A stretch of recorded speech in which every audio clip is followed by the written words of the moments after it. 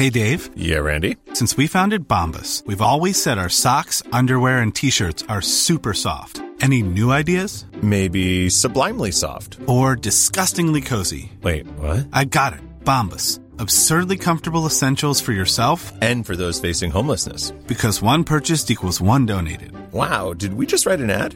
Yes. Bombas. Big comfort for everyone. Go to bombas.com/ACAST and use code ACAST for 20% off your first purchase. When you're ready to pop the question, the last thing you want to do is second-guess the ring. At BlueNile.com, you can design a one-of-a-kind ring with the ease and convenience of shopping online. Choose your diamond and setting. When you find the one, you'll get it delivered right to your door. Go to BlueNile.com and use promo code LISTEN to get $50 off your purchase of $500 or more. That's code LISTEN at BlueNile.com for $50 off your purchase.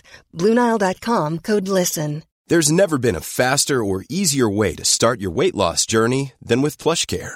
PlushCare accepts most insurance plans and gives you online access to board-certified physicians who can prescribe FDA-approved weight loss medications like Wegovy and Zepbound for those who qualify. Take charge of your health and speak with a board-certified physician about a weight loss plan that's right for you. Get started today at plushcare.com/weight loss. That's plushcare.com/weight loss. plushcare.com/weight loss. Are you sick of feeling controlled by alcohol? Do you want to drink less? Do you wake up on a Sunday morning feeling really anxious and full of regret? I'm Danny Carr, and welcome to my podcast, How I Quit Alcohol. Hello, and welcome to How I Quit Alcohol. And today in the studio, not on Zoom, is Benny Owen. Hello, Danny. Hi, Benny. Thanks How are for having you? me. I'm very well. Fans of Ashes from years ago might remember Benny as the guy that used to play the car door. Yes, I did, weirdly. Yes, Played the car door. Often very drunk. Often drunk. What's amazing about you is this transformation. So when you were the car door guy, you were maybe how many kilograms heavier? Oh, I think I was probably maybe 25, 30. So you've done a whole life transformation, which has been pretty impressive to watch from the distance. It's amazing. And was alcohol, quitting alcohol when you quit, was that a catalyst to that change?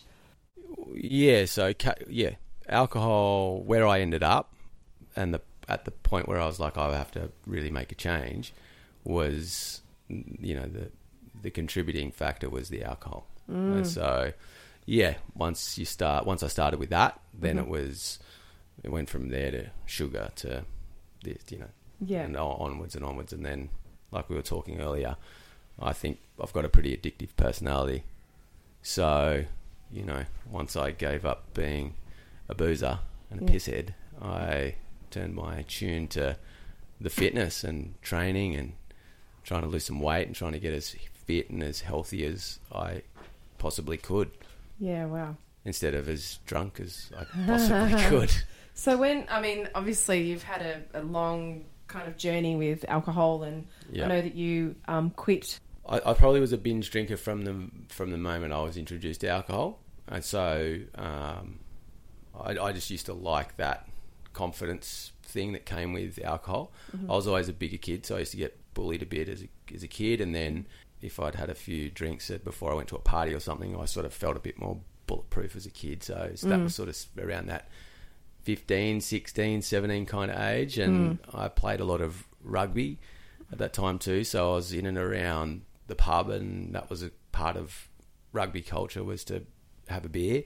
Yeah, then I suppose the first time I really started to binge with alcohol would have been at 18, I guess. So you're just really drinking a lot, and binging being you wouldn't drink all week because you're at school or whatever, and then Friday night and Saturday night, and kind of make an absolute mess of myself. When did that sort of become a problem? I think that sort of came a bit more of a problem sort of in that mid-20s, the marriage breakdown and things like that, and really sort of then landed on the booze a bit more. And I think you find yourself going back to that ye old faithful. In a time of crisis, you go back to that thing that's going to give you the confidence again, and or you feel is going to, give you that bulletproof feeling. So yeah, I kind of had another little moment then, and that was when it was like, it's got to stop. So I stopped then for a long time. I knew I kind of, once everything sort of went pear-shaped, I sort of quit it. That would have been around, it would have been just probably a couple of years before I first met Ash. And yeah, it would have been probably 3 or 4 years before that I'd really sort of cut it off. Yeah, and then I suppose from there it was, Ash and I were just saying then that we did a lot of stuff for a long time where there wasn't a lot of drinking. And then, yeah, I don't know, it sort of just started to, I don't know how, I actually think of it a lot, actually, how it ended up back in my hand and what was happening. And it sort of, I think that every time I think about it, it sort of boils back down to every time I had trouble in a relationship or something significant happened, I literally went straight for the bottle. I mean, it's a bit of a cliche set in all those movies, and then old mate's doing good, and then something goes bad, and then there he is knocking the top off a bottle of rum, and that was the problem. Like, it wasn't just drinking beer, which was probably a bit of an issue. The heavy stuff. So how bad did you get? Like, what was sort of... Well, put it this way, I think that environment where you can go, hey, can you stick another 12 Bundy cans on my rider, buddy? And he goes, yeah, why not? Why don't we just get 24? And you go, yeah, all right, no worries. And then you get to the venue and you sort of sound checked and you've done your thing and you're kind of like, well, half of those are gone. Maybe we should just get a bottle. Chuck a bottle on the rider. And yeah, and then next minute you're in this situation where you're drinking. I was drinking straight out of the bottle. So was having sort of, I don't know, maybe 10 or 12 cans of rum and coke, and then literally knocking off 3/4 of a bottle of rum in an hour and 20 minutes that we were on stage. And then wondering why I had a problem. Yeah. Yeah, it's totally. so crazy. And then... What did it do for you? Like, I know you said that it gave you more confidence. I suppose I was always an insecure person.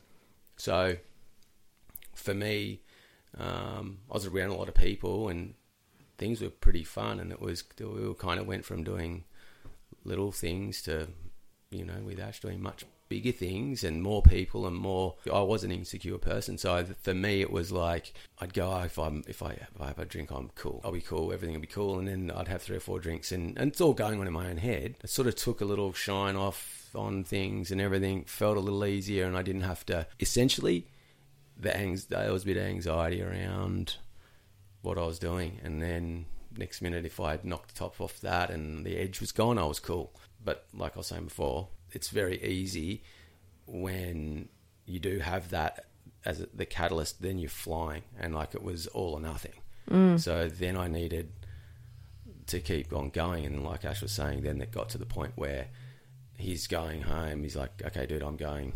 And I'm going, but I'm going to the blah, blah. And then, yeah, that sort of, I'd wake up the next morning and think, what is going on here? Take me to the Thirsty Camel. I need to get over my... And I need another drink. Freaking out. So, I don't know. I guess it wasn't until I really sort of... That led to things going wherever they went. And it kind of was, for me, it was like, shit. What am I... What's going on here? Like, what is actually happening here? It takes stuff like... Not so much losing people that are close to you, but creating a situation where you don't have them around, where you go, are they not around because I did this? And because of the alcohol? Yeah. Yeah. And then for me it was, a real eye-opener as I've sort of transitioned into other things to be able to go, you know what, I cannot do this anymore because... I've lost people close to me now, and wig out. So you kind of, for me, it was a really interesting situation, the whole thing, because it really was. That was probably the catalyst to just that's it. I don't know, and it's the point when the point was really proven to me was I lost my old man about 3 years ago soon, in a week or so. And that was a really significant thing for me in life. And I didn't go back to drinking. Wow. So for me, it was the first time I was able to go, I'm done. I don't have to, that's not my thing anymore. So you weren't drinking at the time when your dad passed? No. So, that's great. Well done. So, so I wasn't, and I haven't since. Wow. However, I have spent nights and days and hours on end in a gym lifting weights with loud music and Junior Kimbrough telling me he loves me. But you do you kind of do have to replace it with something. And like I was just saying, like the people that I know, particularly the people I've interviewed already and the ones that I will be interviewing, we all have very similar personalities. We've got quite loud, what was I saying? We're introvert, extrovert. Yeah. And outwardly we can appear quite confident, but inwardly we're not. But we have these big personalities that are, like if we love someone, we love them. And if we're going to drink, we're going to drink, absolutely. all that stuff. Yeah. So I think people, particularly with our kind of personalities, we have to replace it with something. Yeah. So, God, I wish mine was to get fit and ripped like you. But I guess it's things that you feel that you're good at, for the lack of a better word. It's like you need an interest almost. I think we've all got quite busy minds as well, so we need something to keep us busy or keep us, I don't know. That's that personality again, though. If we're not going 100 miles an hour or to a degree, there's that thing. If we're at a party or if we're hanging out with a bunch of people or whatever, there's this element of having to be almost having to be the life of the party. Yeah. And so you're the one drinking. I would have been the one drinking more. And, I mean, you and I have had some parties way back where it's like there's two massive people in a room and it's just super fun. Yeah. Like go. So, and I feel like when you take the shell off, you're sort of sitting with yourself, kind of a vulnerable position. And if you're not comfortable with it, which I never was, it's kind of a really unnerving spot to be. I couldn't cope there. So I'd be like, it's so big, that thing that comes up. I was talking with my friend Lyndall in the last episode about exactly that. When you stop and when you give it quite a few months, I think it comes later in your sobriety, but it's the stuff that rises, it comes up that you've got to sit with, and you've got to sit there and deal with it and face it. Yeah. But it's so good. It's so good, and it's almost like the most it was a really cleansing thing for me. I felt like I was able to acknowledge that the things that I felt had happened in certain parts of my life due to alcohol, I was able to almost felt like one by one look at them and go, okay, that bugs me, still gives me anxiety, I still feel terrible about this or that. And I'd have these just little moments where I'd be on my own, I'd be sitting in a car, and that would just turn up in my head. And I'd have this ability with a clear mind that's not totally inebriated to go through these things and actually go, okay, I accept that this stuff happened because I just had a little love affair with the bottle, and that was, that was it. In some instances, it's harder for men to sit in that vulnerable space. I don't know, quote me if I'm wrong, but I feel like there's a little bit more pressure for men to drink. Like women get pressure to drink. That comes from that's what I was saying before, that whole when you're 17, 18 years old, there's that manhood thing, get on the booze. And I mean, I sculled a yard glass at my 18th birthday party. And it makes you a hero, right? A hero at school. Like the dude sculled the yard glass and blah, blah, blah, blah, blah. I don't know. But really the kid that sculled the yard glass is just insecure. Yeah. I was that insecure. It was just weird. Only now that you can look at 45 years old, I'm able to look back and go, okay, the guy that was 18 inside me was totally not comfy in his skin. And I honestly don't feel like I was comfortable in my skin until I was 40. Like I really had a massive battle till probably was around 40. Something happens at 40. I think you either change and you have this big growth, or you stay the same. I agree. All of us, luckily, and I've got friends that are transitioning now, or, they're even 43 or whatever, and now they're starting to go, actually, I'm kind of sick of this. I want to grow as well, because, you're attracted to what you see around you as well. Yeah, to your environment too, you know. Yeah, So, and the 5 people you hang out with, they say.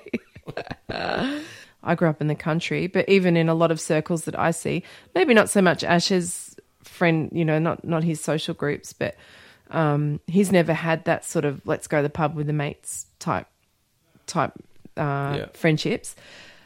But, there are those guys that I feel sorry for that's their thing. They go out with their friends and they catch up and they drink together. And for them to try and break that would be so hard. Yeah, because you feel like you can't connect with your mate on the level without the alcohol.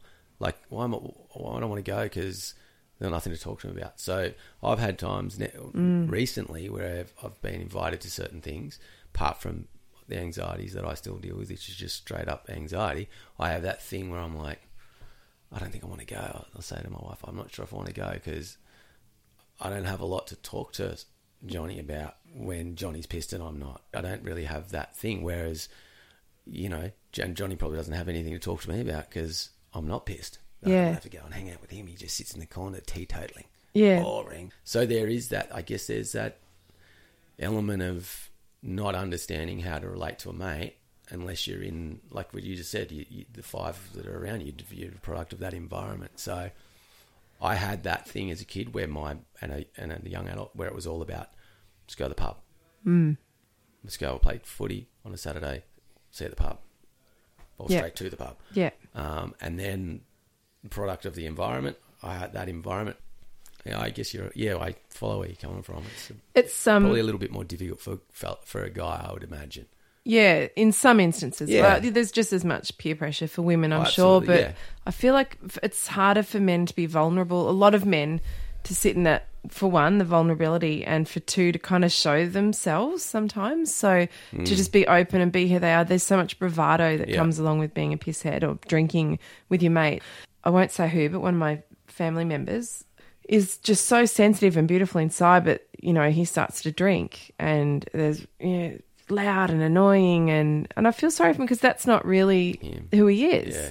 And he'll get there as he gets older. I'm sure that stuff will come out. Yeah, it does. I reckon it will for sure because I think it's a phase thing. Being vulnerable as a guy is not easy. It's something that, like you just said, maybe it doesn't happen for a lot of us. It didn't happen until I was 40 when I felt like I could just be Benny. And if you don't like it, don't like it. And I'm okay with that. Yeah. Whereas previously to that, it was if you were smoking in the corner, I'd just smoke a cigarette with you because I wanted to hang out with you guys. Or if you're over there drinking, I'll go and hang out. I don't know. You're smoking a joint. I haven't had a joint for. I'll have it anyway. Don't you think as well, like some guys as well, I know this just from my family members, can be quite quiet type men or, they don't say much, but then they get a few under their belt and then they'll suddenly become quite loving or tell you they love you. It's the way that they can then express their feelings too. So there's that side of the coin as well for the macho type. Big time. There's one guy in particular, he's concerned because all of his friends are all big drinkers and he wants to stop. He's not happy with himself and he's a really big binge drinker. I mean, what would you say, being a guy and you're sort of macho type guy, I suppose, what would you say to him? Like if you were going to counsel him because that's all he knows, it's all he's ever done and that's his whole social group. Yeah. Like I said before, sometimes you find yourself losing. You got to pay to play. So if you want to play and you want to be happy, for me, it was I can't socialise with those people, and I can't be around that guy, and I can't be around her and him. And unfortunately, if I want to change, that's what the price. That's the sacrifice. So there's always a sacrifice to succeed in anything. You have to sacrifice something. Yeah. That's what with pay to play. So for me, I'd be basically encouraging him to try and find what it is here that he loves and enjoys, and whether it be something, whatever it be. And if that means that some of them come with him, the friends, then great. But if they don't, then it's okay to go out on your own, and it's okay to, be what you want to be without influence of the drunk mate.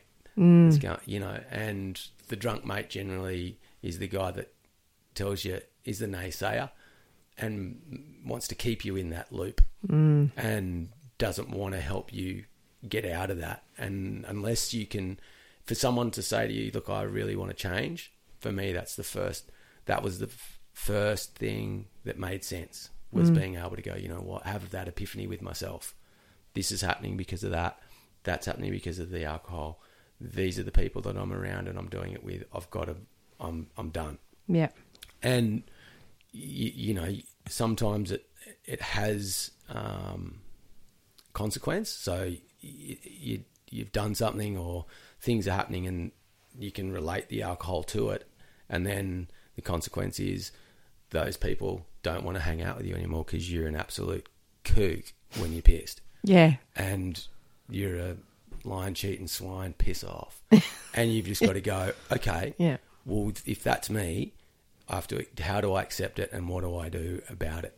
Is it the guy that wants me to come to the pub on Saturday, get pissed with me? Is he the guy that's going to help me get out of this bit? Or is it those guys that, for me, is it those guys that are, you know, walking into the gym with a gym bag and, you know, is it that guy? I don't know. I'm going to go check that guy out and see what happens. And, you know, I found a new thing that gave me that bit of confidence. So there's the replacement. Yeah. And I was like, hang on, I can actually do this. I'm half all right at this. I feel comfortable, and took a while. And then they're in the dust, the people that I was around.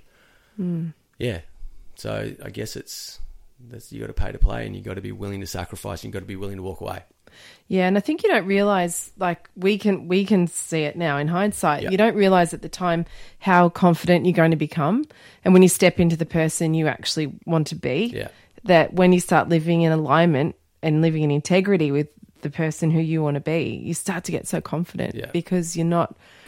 I know with me, because my values are more, you know, I like to be healthy and I like to, you know, use my mind well and that kind of thing. When I would get really pissed and wake up the next day, I just would hate myself so much. I just couldn't stand it. And it was so out of alignment with who I saw myself as being. Yeah. So I was like two different people. Well, you do stuff.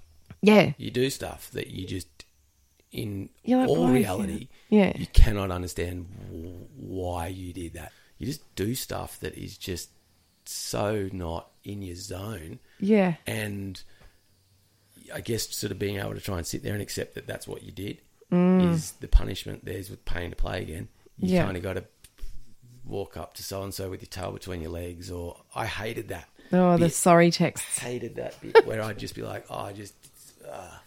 Yeah. All right, I'm going to go and tell him I'm sorry, or tell her I'm sorry. Oh, look, okay, I was really pissed. Yeah. You know, I didn't mean to say that, or I should have done this, but I hated that feeling of just letting someone down. And then at the same time, the other guy on my other shoulder is like, oh, well, fuck this, let's just go back. I've got a hangover, dude. Let's just get another beer so we don't have to think. Or don't have to think about that. Yeah. You know, I don't want to have to think about that because, again, there goes that insecurity again. Oh, they're probably telling about me and telling each other that he's a dickhead or whatever. And then just off you go into this really weird downward spiral. And it's not until for me, it wasn't until I'd had another 3 or 4 drinks. Bye-bye. Look out, I got my Superman cape on again. Yeah. Blow my hero hood of what? Blah, blah, blah. I had that moment where I had done something where I couldn't remember what I did. And there'll be a bunch of people that listen to this podcast that go, oh, I can totally relate to that. But I actually drove a car for not 5 streets back to my house, not 6 suburbs to my mate's place, but from Sydney to Kiama. Jeez, and how far is that? Oh, a couple 100 Ks, I guess. Wow, so hours. Hours. Really drunk. Pissed. And it's so irresponsible, but it's 20 whatever years ago. I literally left where I left and have no recollection of even getting in a car, let alone driving it. But I have still to this day have flashbacks of stuff that I think happened on that drive, where I'm like, oh, I could see like the white line standing up on the road and things like this. But like when I woke up, I was on the headland at Kiama Beach, and I just got out of my car like I was still at Manly, thinking, oh, I've got to go home, slept in the car, and it literally took me 5 minutes to register. Where you were? Where am I? Like, I'm asking something. I was looking at somebody. I'm like, mate, what day is it for starters? And what the fuck? How did I get here? Shit, it's so scary. Shit. And it's so scary. And people don't understand. This stuff happens like daily. There's people doing stuff, so crazy stuff daily, that are in places that are, you know, not cool. But it's and a lot of it's got to do with being reliant on being able to highly function when you're wasted. And I was able to function highly when I was wasted. I was able to do a lot of things. Yeah, you did. Wasted. And, you know, like, even to the point of you play a gig, you pack your stuff up, throw it all in the van. I'm absolutely obliterated. No idea the next day. Funny too, like you do something like that, what you just said, drive to Kiama, but it's something you'd probably get on the phone and tell your mates and you're pissing yourself laughing. But probably deep down... At the time, it was you nailed it right then. At the time, it was like, ha, ha, ha. Yeah, look what I just did, but probably in inside... my gut, yeah. Like, the day after it, I was like, I've got to go. I'm not telling anyone I'm doing this. I'm not telling anyone to do it. And I went and checked myself in and went to an AA meeting. I'm like, I've got a problem. A serious, serious problem. Yeah. If that's happened, what do I do? So again, too afraid to talk to anyone, too afraid to, you know, let anyone know that I had an issue. So do a lot of stuff on my own just to try and cover my tracks. Yeah. Which a lot of people that rely on things or substances do cover. You get really good at covering your tracks. I went in and I got a bit of help, and it did help, which was good. And I could pretty much honestly say, I don't think I did a lot of drink driving after that. I was a little bit more responsible when it came to driving the car and drinking. But glad to hear that. Yeah. But, you know, back to what you were saying, we do stuff when we're drunk that now I feel so grateful, Danny, that, I mean, my life now, I feel so much more comfortable as a human being now than I ever have. And I feel like... I don't have to, if I have a conversation with someone and I don't feel like I'm speaking from I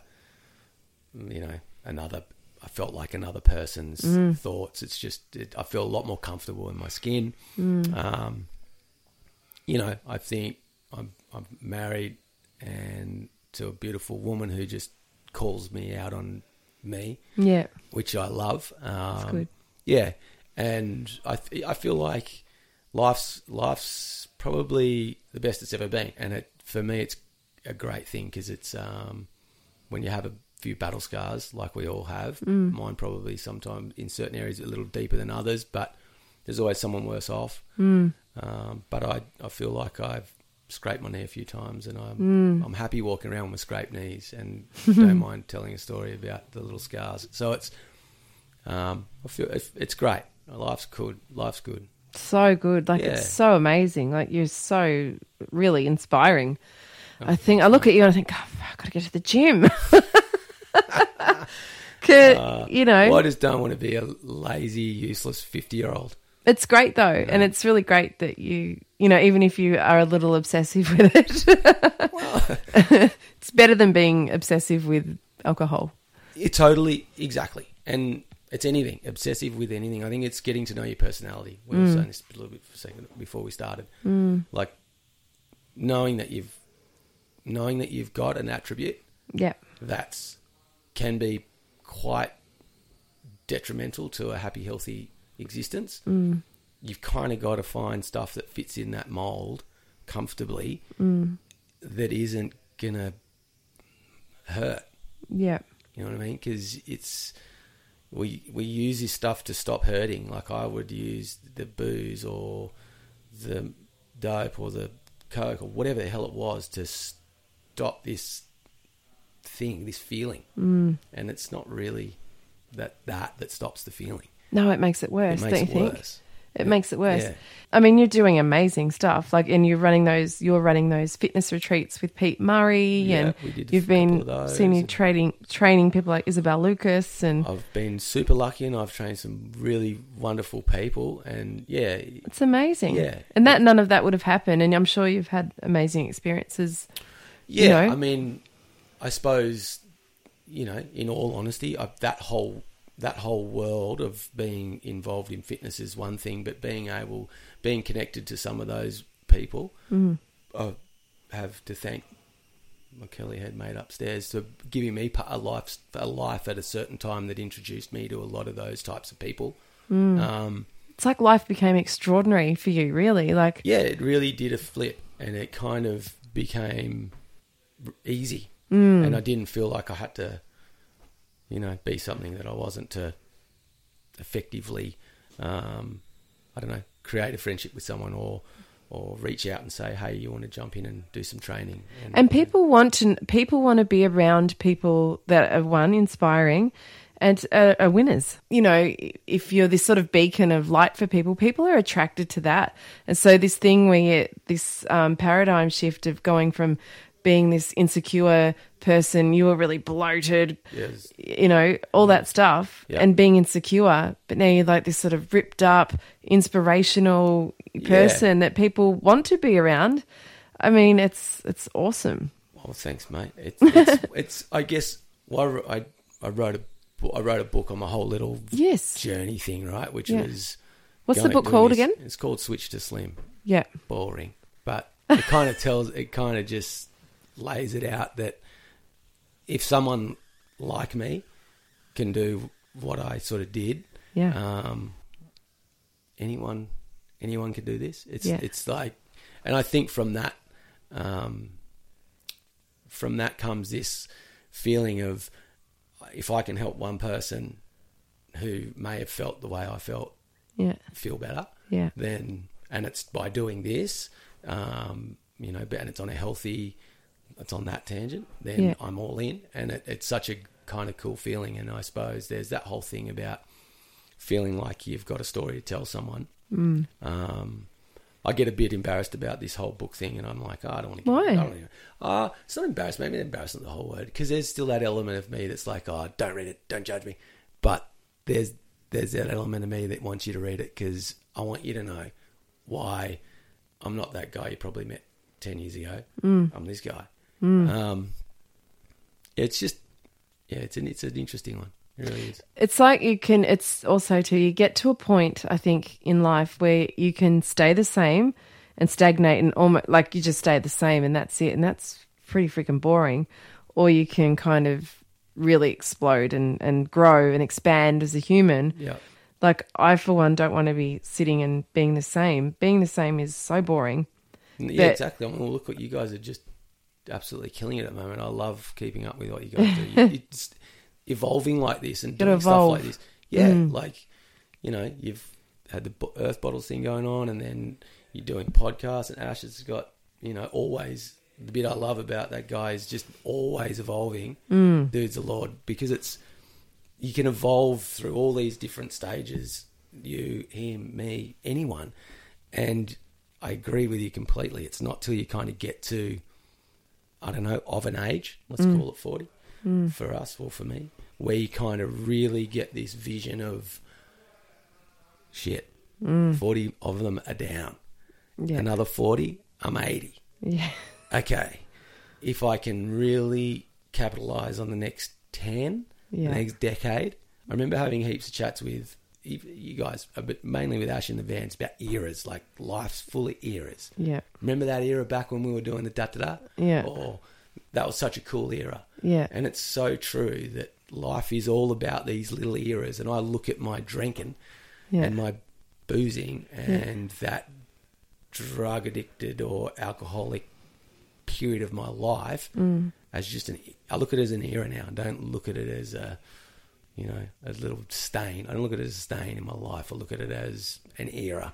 Yeah. And, you know, it's kind of cool to be able to feel like I've moved from something, but I'm happy to sit in it if I have to, like right now, and talk about it and not feel like it's weird or I'm embarrassed about it or whatever. I love talking about it. I love to talk about, just to talk about it with people, because it also highlights how much life can change. And sometimes when you're just going through it, you can look back in retrospect and whatever, you don't sort of realize sometimes until you tell the story that, wow, I actually really did evolve.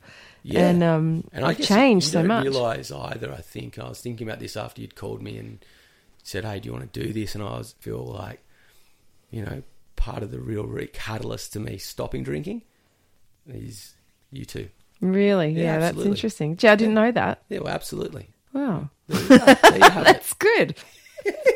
It's kind of interesting how it all comes around in full circle because, I don't know, I just said to Leilani, if I'm really honest, probably if I get right in my gut, it would be that I believe my drinking got in between the friendships, you mean? Yeah, right. And that was upsetting for me at the time. It was gnarly, but I wouldn't have thought so. Yeah, felt it was for me. It was because I was a boozer. Yeah, and you know what I mean. And when you're that guy, I felt like I'd just morphed into this thing. I look at it. I feel like I just morphed into that. Man, I've got a photo of me that I can refer to at any time. I was almost going to bring it. Can you? Because I'll put that up on the Instagram. I'll grab it. Where I I'm sitting there and I can remember this photo and I've got this little drum pad thing and I'm trying to learn how to use it. And then someone took a photo of me at home. And I am quite possibly the most unhealthy looking human. And I'm thinking to myself, no wonder. Like how was it living and breathing when it was doing that? Holy. But yeah, you look at stuff like that and you go, well, that explains it to me. Because when I look at that, I go, that's not me. Yeah, that is not me. Yeah. But it's so me. And it's so weird. And it's just like, whoa. But it's pretty inspirational, that's for sure. Yeah, I feel a lot better these days. You know how you were saying that some things happen and that you don't feel so great about and it can dissipate friendships? I think time heals that. 100%. And when you've had such transformation to that stuff, people don't even think about that anymore. Absolutely. Like people are so focused on who you are now. Yep. And so impressed by that it doesn't even matter, you know? Yeah, maybe. I feel like you kind of, again, you're kind of writing your own story as you go because you kind of go, hey, if I drag it on and let this thing fester in me or I use this as a reason to do things that don't make me feel good, then it becomes something that it's a scar and you carry this baggage with you for the rest of your life. Where if you're able to accept, so for me, once I accepted the reasons why things, and it's not just this, there's like plenty of other things that I was my partner that had totally dissolved as well, that a long-term partner, absolute legend, who, again, time heals everything. She knows who she is. Michelle, she's a legend. Yeah, and she's awesome. We have this connection where we're able to, hey, buddy. That's great. Hey, buddy. Yeah, she's awesome. Yeah. So those things just... Did that relationship fizzle because of the drinking as well? Yeah, that really... Yeah. So the drinking got worse after all of that. So, it kind of was... It just grows on itself though, doesn't it? Yeah, and that progressive nature. Dumb shit. And then you rely on something like that to give you reality and truth. You do dumb stuff. Then you find yourself telling a whitey. Then you've told another whitey. Then you're drinking some more. And then you've created some other chaos over there. And then you're telling another whitey. Then you got another mountain of bullshit going on over there. And then next minute, you're just sitting... I'm sitting in the corner with a bottle of rum going, oh my God. Yeah. And you're trying to escape from all this bullshit. I've got to get away from this bullshit. It's going to get me. Yeah. And I've got nowhere to run. I was saying to you upstairs, it's like nosediving in a plane, no parachute. Yeah. What are you going to do? Sit here till it goes bang or jump. Yes. Yeah. So, but you create this stuff. You do this. Like I did this stuff. So you kind of got to go, how do I pull it all back. You can't pull it all back. That's pay to play. There's a price. That's a sacrifice for doing what you're doing. So I'm so glad that I was able to find a way to stop drinking. Yeah. And a way to not rely on that. Yeah. So, and then not be another substance of some description. Just the exercise. Just exercise. Just quickly then, because I know we have to wrap it up shortly. How did you stop? What was your method? And did you think, I'm just going to take a break, or you're like, I'm done for good? What was the mindset? Thing as the old smoking, and I just went cold turkey. And it was, I vividly remember waking up and going, that's it. Really? I'm done. Had you done something naughty the night before or anything? Or? I behaved like a fuckwit. Yeah. And I was like, the thought that went in my head was, if I actually died, the last thing that those 60 people would think is, say, what he gives a shit, he's a fuckwit. So I was like, I can't do this anymore. I'm done. And and then I had this thing where I was like, I don't want to be fat and shit at 40. I had this mantra when I was on the treadmill, like when I was really trying to get myself sorted, and I'd just be like, fat and 40, fuck that. And I'd just, fat and 40, fuck that. And I'd just say it like 1,000 times over so I could keep walking on this thing for hours. And it was like, yeah, that was sort of the catalyst. And I was like, I can't do this. And then I remember I went to the bottle shop sort of that afternoon, and I was like, I walked in and I was like, I don't want to do it. I'm done. And then I did a Yui, walked out. I went and sat by myself, had a big sookie la moment with myself, had a big cry. Beautiful, love that. I'm a crier. So I had a big cry. And then I kind of done. And then I kind of found this you attitude. I'm not going to do it. Mm-hmm. So then I'd go wherever and I'd be like, hey, buddy, nah, I'm good. And then I just found strength in being that guy. Yeah. Nah. You made the decision. Yeah. We're done. And same with the food. Like I used to eat. They used to call me a black bear because I'd be roaming through the servo, just I remember berry lollies out of the shelves and whatever. Yeah. I remember going down a highway with you in Tassie, and we stopped to get bacon and egg rolls, and I literally bought 4 bacon and egg rolls, took all the bread off, loaded all the bacon and eggs in one big roll, told you that I was on a diet. I remember. And so I'm like, I'm doing this thing they call keto, okay? You eat heaps of fat.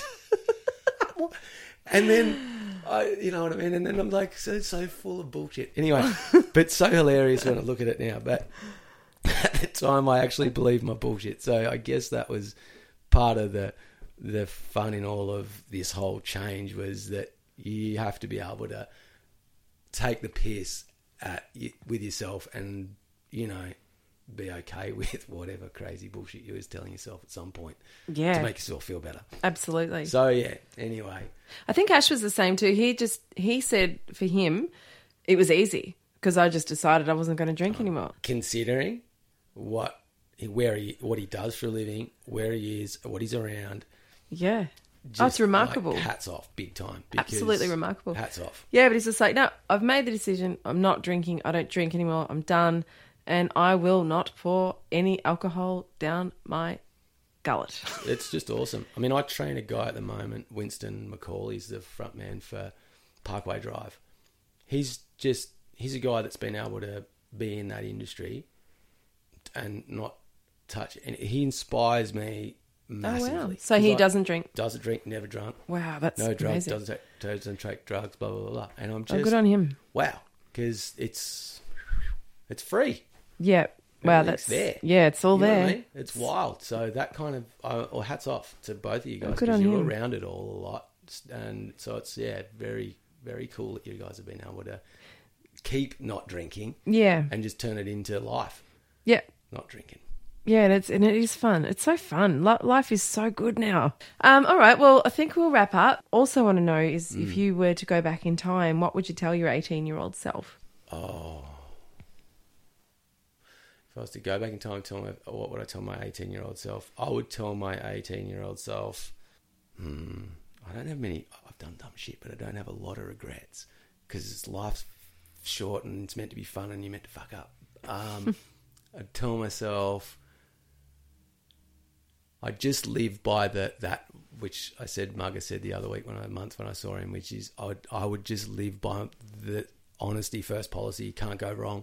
And if you try and be honest with yourself your whole life, if 18 I had decided I'm just going to be me and just, it doesn't matter what happens if I end up drinking booze or I end up being a cokehead or whatever it is, if I just try and be honest with myself the whole time, then I reckon the pathway would have been different. I reckon I would have done the same sort of stuff. I probably would have just done it differently.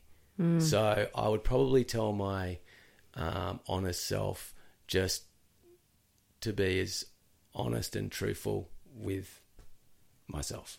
That's beautiful. Yeah. Yeah. So you're based in around the Byron Bay area. Yep. If someone did want to contact you for personal training, how would they go about that? Jeez, you're good to me, aren't you? Little plug there, mate. Yeah, you're a legend. You can just get me at bennyowen.com. Great. You can get me on there. Send me a message. I'll put links for that as well cool. on the Or website. Message me on that Instagram. Instagram. The podcast.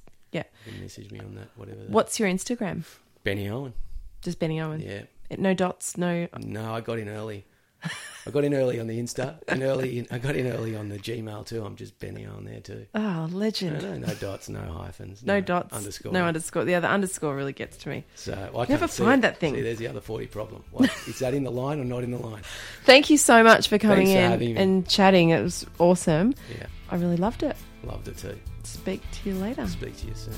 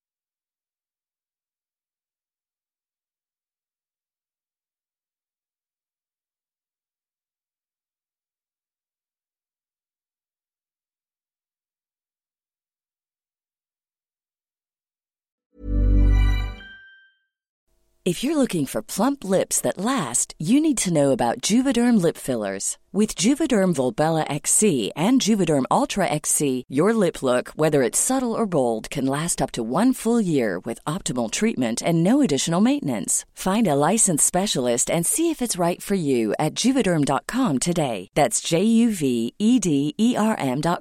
Add fullness to lips in adults over 21 with Juvederm Volbella XC or Juvederm Ultra XC. Do not use if you have severe allergies or a history of severe allergic reactions, or if you're allergic to lidocaine or the proteins used in Juvederm. Tell your doctor if you have a history of scarring or taking medicines that decrease the body's immune response or that can prolong bleeding. Common side effects include injection site redness, swelling, pain, tenderness, firmness, lumps, bumps, bruising, discoloration, or itching. As with all fillers, there's a rare risk of unintentional injection into a blood vessel, which can cause vision abnormalities, blindness, stroke, temporary scabs, or scarring. For full, important safety information, visit Juvederm.com.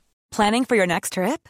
Elevate your travel style with Quince. Quince has all the jet-setting essentials you'll want for your next getaway, like European linen, premium luggage options, buttery soft Italian leather bags, and so much more. And is all priced at 50 to 80% less than similar brands. Plus, Quince only works with factories that use safe and ethical manufacturing practices. Pack your bags with high-quality essentials you'll be wearing for vacations to come with Quince. Go to quince.com/pack for free shipping and 365-day returns.